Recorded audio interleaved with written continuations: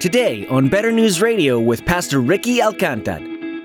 Every age wrestles with this. The best way to interpret this seems to be that the four horsemen are unleashed after Christ's ascension and continue to ride in their way until the final judgment. G.K. Beale says this: the plagues of the four horsemen are symbolic of the suffering of many throughout the earth, which will continue until the final return of Christ. Hope in God, oh my soul, He is strong and He is strong to save. Hope in God, He's a rock in your hiding place. He's a mighty fortress. All the way back to the first few months following Christ's ascension, believers have been waiting for His return. At many times, including right now, world events have felt like His return was imminent. Yet, here we are, still waiting. Why is it so hard to judge when the time is really at hand? As Pastor Ricky will clarify in today's message, the prophecies contained in Revelation have been and are currently in the process of being fulfilled, and the problem is more our interpretation of the timeline. Now let's join Pastor Ricky in the book of Revelation chapter 6 as he begins his message, When the Man Comes Around.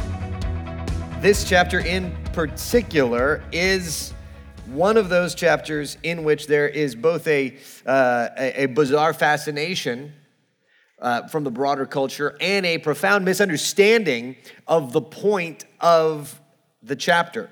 Now, we're going to talk about this chapter thematically. There's a specific theme that you will get as soon as we read the text, and that theme continues through the entire book of Revelation. In fact, it's one of the predominant themes of Revelation, and yet is one that most Christians, especially in America, try to underplay or explain away or ignore.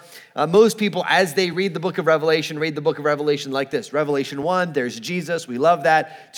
Revelation 2 and 3, letters to the churches. Okay, that's understandable. Revelation 4, the big throne, God's in charge. Revelation 5, Jesus, the Lamb that was slain. And then Revelation 6 to 19, it's like something, blah, blah, blah, blah, blah, blah, blah, blah. And then new heavens and new earth at the end. Yay! So we are embarking on into the part of Revelation that we most often ignore, or tends to create the most perverse fascination in the broader culture. But I want us to see this through the lens of the first century.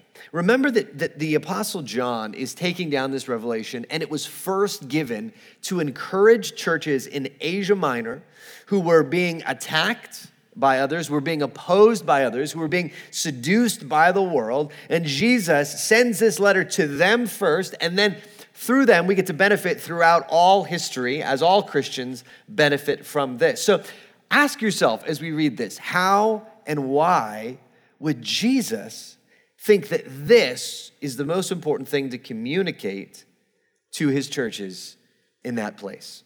Revelation chapter 6, this is God's word. Verse 1. Now I watched when the Lamb opened one of the seven seals, and I heard one of the four living creatures say with a voice like thunder, "Come." And I looked, and behold, a white horse, and its rider had a bow, and a crown was given to him, and he came out conquering and to conquer. When he opened the second seal, I heard the second living creature say, "Come." And out came another horse, bright red. Its rider was permitted to take peace from the earth so that people should slay one another. And he was given a great sword. When he opened the third seal, I heard the third living creature say, "Come." And I looked, and behold, a black horse. And its rider had a pair of scales in his hand. And I heard what seemed to be a voice in the midst of the four living creatures saying, "A quart of wheat for a denarius, and 3 quarts of barley for a denarius. And do not harm the oil and wine." When he opened the fourth seal, I heard the voice of the fourth living creature say, "Come." And I looked, and behold, a pale horse. And its rider's name was Death, and Hades followed him. And they were given authority over a fourth of the earth to kill with the sword and with famine, and with pestilence, and by wild beasts of the earth. And when he opened the fifth seal, I saw under the altar the souls of those who had been slain for the word of God and for the witness they had borne. And they cried out with a loud voice, O sovereign Lord, holy and true, how long before you will judge and avenge our blood on those who dwell on the earth? Then they were each given a white robe and told to rest a little longer until the number of their fellow servants and their brothers should be complete, who were to be killed as they themselves had been. And when he opened the sixth seal, I looked, and behold, there was a great earthquake. The sun became black as sackcloth. The full moon became like blood, and the stars of the sky fell to the earth as the fig tree sheds its winter fruit when shaken by a gale. And the sky vanished like a scroll that is being rolled up, and every mountain and island was removed from its place. And then the kings of the earth and the great ones and the generals and the rich and the powerful and everyone, slave and free, hid themselves in the caves and among the rocks of the mountains, calling to the mountains and rocks, fall on us and hide us from the face of him who is seated on the throne and from the wrath of the Lamb, for the great day of their wrath has come, and who can stand? This is God's word. Well, do we have any Johnny Cash fans at the church? Any fans of the Man in Black? Mrs. Wheeler. There we go. Love it.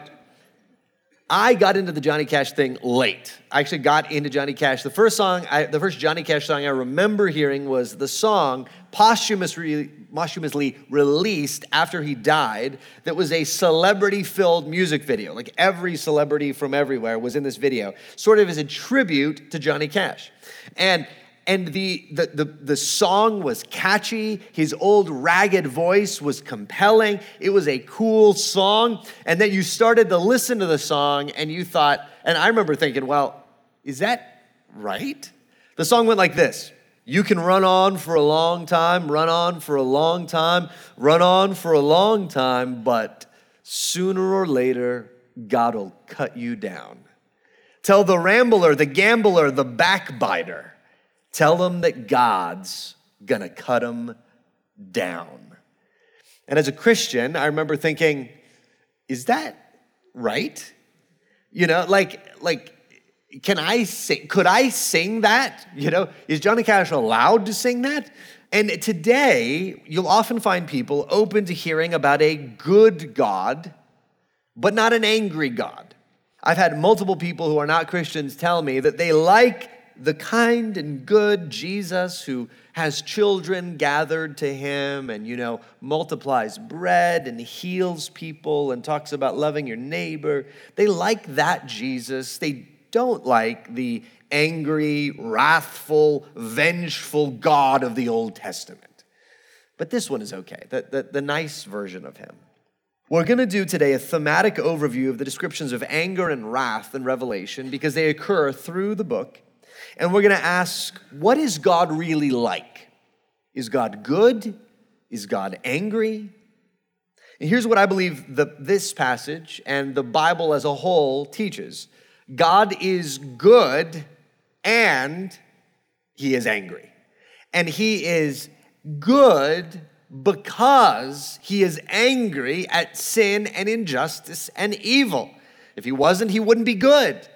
And God is angry precisely because he is good, because he is just, because he is incorruptible, because he alone is untainted by sin and evil. And when we see that, it'll prove to be good news. Now, as we jump into this, remember the context. Revelation 4 shows God on the throne. Revelation 5, the purposes of God are bound up in this scroll with 7 seals, and the Lamb, Jesus, takes the scroll and basically says he will execute the purposes of God. The purposes of God are for judgment and redemption through the ages. And G.K. Beale sums it up like this. Through his death and resurrection, Christ has made the world forces of evil his agents to execute his purposes of sanctification and judgment for the purposes of his kingdom. All right, 3 sections today. The first and longest will be The wrath of the Lamb described. What is this wrath? First, we learn that the wrath of the Lamb is clear and is furious. Now, in the structure of the text, you'll see the four horsemen, or the four horsemen of the apocalypse, riding out, causing devastation, but they are being armed. They are being given authority. They are being assigned a task, as it were. And you see that phrasing, they were given. He was given a bow. He was given a sword. These mirror the passages of God doing something similar in the book of Zechariah with chariots riding out. And the first horseman causes conquering and invasions. So perhaps the best way to look at it is one nation invading another nation and wars between nations. The second horseman seems to cause civil war. So people inside of a country fighting each other. The third horseman causes economic devastation and starvation in a sense. And the fourth horseman causes pestilence and disease and wild beasts. And essentially the picture is that death has corrupted all of creation and creation is turned against itself, against humanity. Although I will say, in light of recent news, it is funny that the four horsemen of the apocalypse are war, civil war, pestilence, and inflation. In case you're wondering about that third phrase, like the quart of wheat for the denarius, you're like, what in the world is that about? Well, what it means is you go into Walmart and you're going to fill up on gas and you're like, is it $5 a gallon now? That's what it's talking about. It's saying that the prices have become inflated. You can't even buy the necessities that you need. Now, they together form a full picture of humanity at war with itself, creation at war with humanity, people going hungry, people being hurt. Now, similarly then, in Revelation 8, there is a second series of judgments. There are 7 trumpets that are sounded, and often you'll find there'll be 6 trumpets of judgment, and then the 7th will be sort of a culmination. And so in this case, you see in Revelation 8 that every facet of creation laid out in Genesis 1 and 2 is destroyed. So in other words, the seas, they're turned undrinkable. The skies darken and stars fall down. The mountains pulled down. Creation and the living things turn on one another. If Genesis 1 and 2 is the progressive creation, Revelation 8 is the progressive uncreation. Then, lest you think, okay, well, man, those 2 sections were crazy, but I'm glad we're done with that. Nope. Revelation 14, God's wrath is pictured as a wine press, and the wicked, this is one of the most terrifying and startling images in Scripture, the wicked are seen as those in the wine press, and God in judgment is treading, stomping, smashing on the wine press. That's Revelation 14. Revelation 15, 7 plagues are poured out, mirroring the plagues against the Egyptians. Revelation 16, 7 bowls of wrath are poured out. Here's what I want you to see. This is not a sub-theme in Revelation tucked away in a corner. Neither is this a sub-theme in the Bible. Read the Old Testament. See God's judgment brought against the Egyptians, but then see God's judgment brought against the evil and the unjust, even among his people, as the ground opens and people are swallowed, where wrath is poured out against his people through Babylon and Assyria, and then in turn, because of their wickedness, others conquer them. Unless you think, okay, well, Jesus surely is the nice guy. Maybe the Bible is sort of an extended good cop, bad cop thing, where God the Father in the Old Testament is the bad cop, like, you guys better behave. And then Jesus comes out and he's like, hey, everybody, just be cool and love one another. We tend to think about Jesus that way. In fact, Jesus is the person that speaks most about hell and judgment in the New Testament. Go back and read the book of Mark. Here's what I want you to see. The wrath of the Lamb is a clear theme in Scripture. It can't be ignored. And if our view of God doesn't allow for an angry God, then it is not the view of God in the Bible. Second thing we learn, the wrath of the Lamb is partial and present.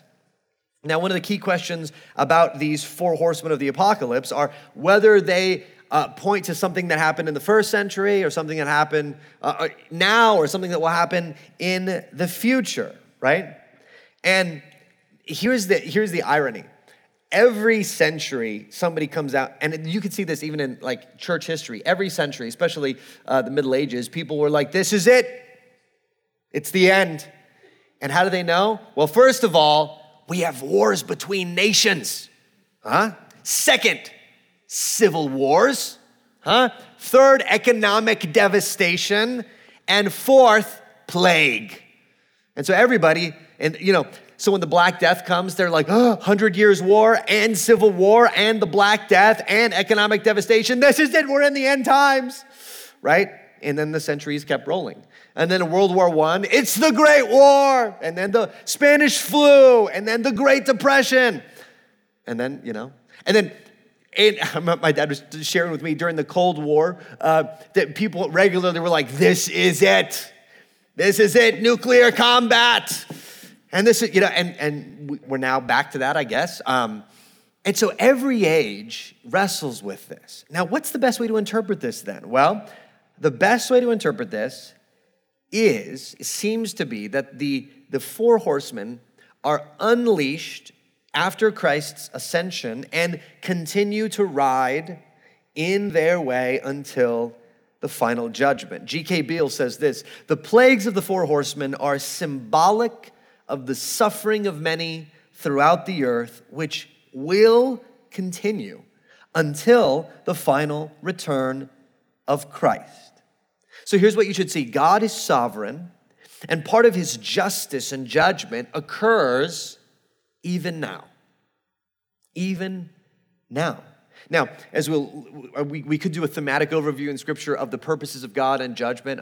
One of those purposes, one of the realities of judgment is that we're just Christians living in a fallen world, and we experience the fallenness of the world. And one of the consequences of sin is that God gives humanity over to our fallenness and does not restrain us. Other times we see God using discipline in our lives in these ways, or sometimes God purifies his church through sin. All of these could be part of the purpose of God through this judgment, which is partial and present. And so some people are like, we're not going to be present during the bad stuff in Revelation, right? Sorry, here you are, right? This is your present. But all Christians, in a sense, and this should be a comfort to you, have been present. And part of the purpose of God is that the people of God throughout the age, especially in the first century, would say, look, this is what's happening. The world is in turmoil. And rather than going, things are out of control, we're going to die, they should say, no. Jesus is firmly in control, and he's using these things for his good purposes. In other words, don't freak out because you think you're off the road. See the rough road as, yep, Jesus told us it would be rough. We're on the right road. All right, third, the wrath of the Lamb is coming soon in fullness. Now, you'll see the first four, then a pause in 5 for the martyrs, which we'll deal with, and then the sixth seal. Now, the sixth seal, in contrast to the first 4 seals, is not partial judgment. It is complete judgment. It is universal judgment. This is what the Old Testament calls the day of the Lord. It is the day of ultimate judgment on the earth. And we see this because even stars are destroyed. The sky is rolled up. And every single person is affected, regardless of who they are, right? The rich, their wealth will not protect them against this. The generals, their armies will not protect them against this. The great ones and kings, their power won't protect them. Everything is being undone. Now, very much you're probably wondering, okay, well, so first 4 are kind of now, 6 is coming. How do we make sense of the timelines and chronology then of Revelation? Now, we'll talk more about this as we go. In Revelation, some things occur out of sequence. For example, in Revelation 12, when we get there, seems very strongly to be about the birth of Christ. And you're like, well, how does that fit in the timeline? So some people will then say, okay, some of these sevens of judgment, some of them may be looking at the same events from different angles, almost like Matthew, Mark, Luke, and John look at the life of Jesus through slightly different angles that are complementary. There are different sections of judgment that overlap. For example, one good reading could be Revelation 6. The sixth seal, the day of judgment, is then unfolded in full in Revelation 8, and Revelation 8 is kind of all tucked into Revelation 6. If you're losing track of this, it's okay. There's 3 people I'm talking do right now, and they need this. So basically, this is what I would encourage you to think about. What is clear, and this may not be perfectly the structure of Revelation historically, but it is very much the structure of Revelation thematically, where the same types of events keep occurring, and they seem to keep occurring with greater intensity until the end. So there's judgment, and God's people are preserved, and they're martyred, and the gospel advances, and there's judgment and evil. God's people are preserved, there's martyrs and judgment, and they keep going, and it eventually culminates in the day of the Lord. Now, here's what I want you to get. There's a sense in which, from the first 4 seals, that judgment is now, but there is a sense in which, according to Revelation 6, the final day of the Lord is yet to come. So, fourth, let's cover this. The wrath of the Lamb is just. Now, we know from all of Scripture that God's judgment is just, but we see a compelling example of it in the 5th seal, where the people of God, the martyrs of God, who are unjustly killed, cry out, "O sovereign Lord," meaning they acknowledge the Lamb is sovereign. Holy and true, they acknowledge that he's incorruptible. How long before you will judge and avenge our blood on those who dwell on the earth? They are crying out for justice. They have been unjustly murdered as kind of an exemplar of the kind of injustice that occurs throughout history. And this leads to their cry of judgment, or the cry for justice and judgment.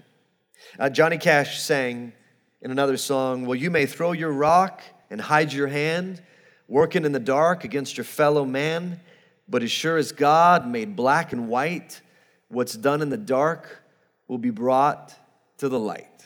Meaning this is the truth about an angry God in the Bible. If he sees the world as it is, he must be angry if he is good. If this is true, if he is holy and true, he must be angry. And if he is sovereign, he must do something about it. That is what the Scripture says of God. Wayne Grudem says this: what would God be like if he were a God that did not hate sin? He would then be a God who either delighted in sin or at least was not troubled by it. Such a God would not be worthy of our worship, for sin is hateful, and it is worthy of being hated.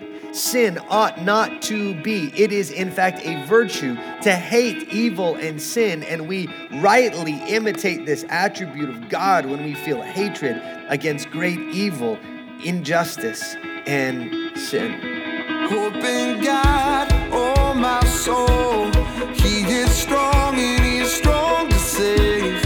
Hope in God, he's a rock in your hiding place. He's a mighty fortress. Pastor Ricky will continue teaching through this series in the book of Revelation next time on Better News Radio. What an amazing gift this book of the Bible is. It's a very revealing book about the future, and yet there's still things that you won't be able to understand with a finite human mind. But wouldn't it be remarkable to have a full understanding of all of it at a later time? This book is Jesus' way of assuring his people that he'll make all things right. Justice will be done, and the world will be restored because of a Savior who comes and fights the bad guys. What a heroic story that weaves its way throughout all of history. Revelation brings things with this current world to a close, and God ushers in a new reality. What hope this can bring you as a Christian and follower of Jesus. Don't live in fear of what's to come of this world. God's in control, and he has a good plan. If you're enjoying studying God's Word but would like some additional resources, we'd like to help you.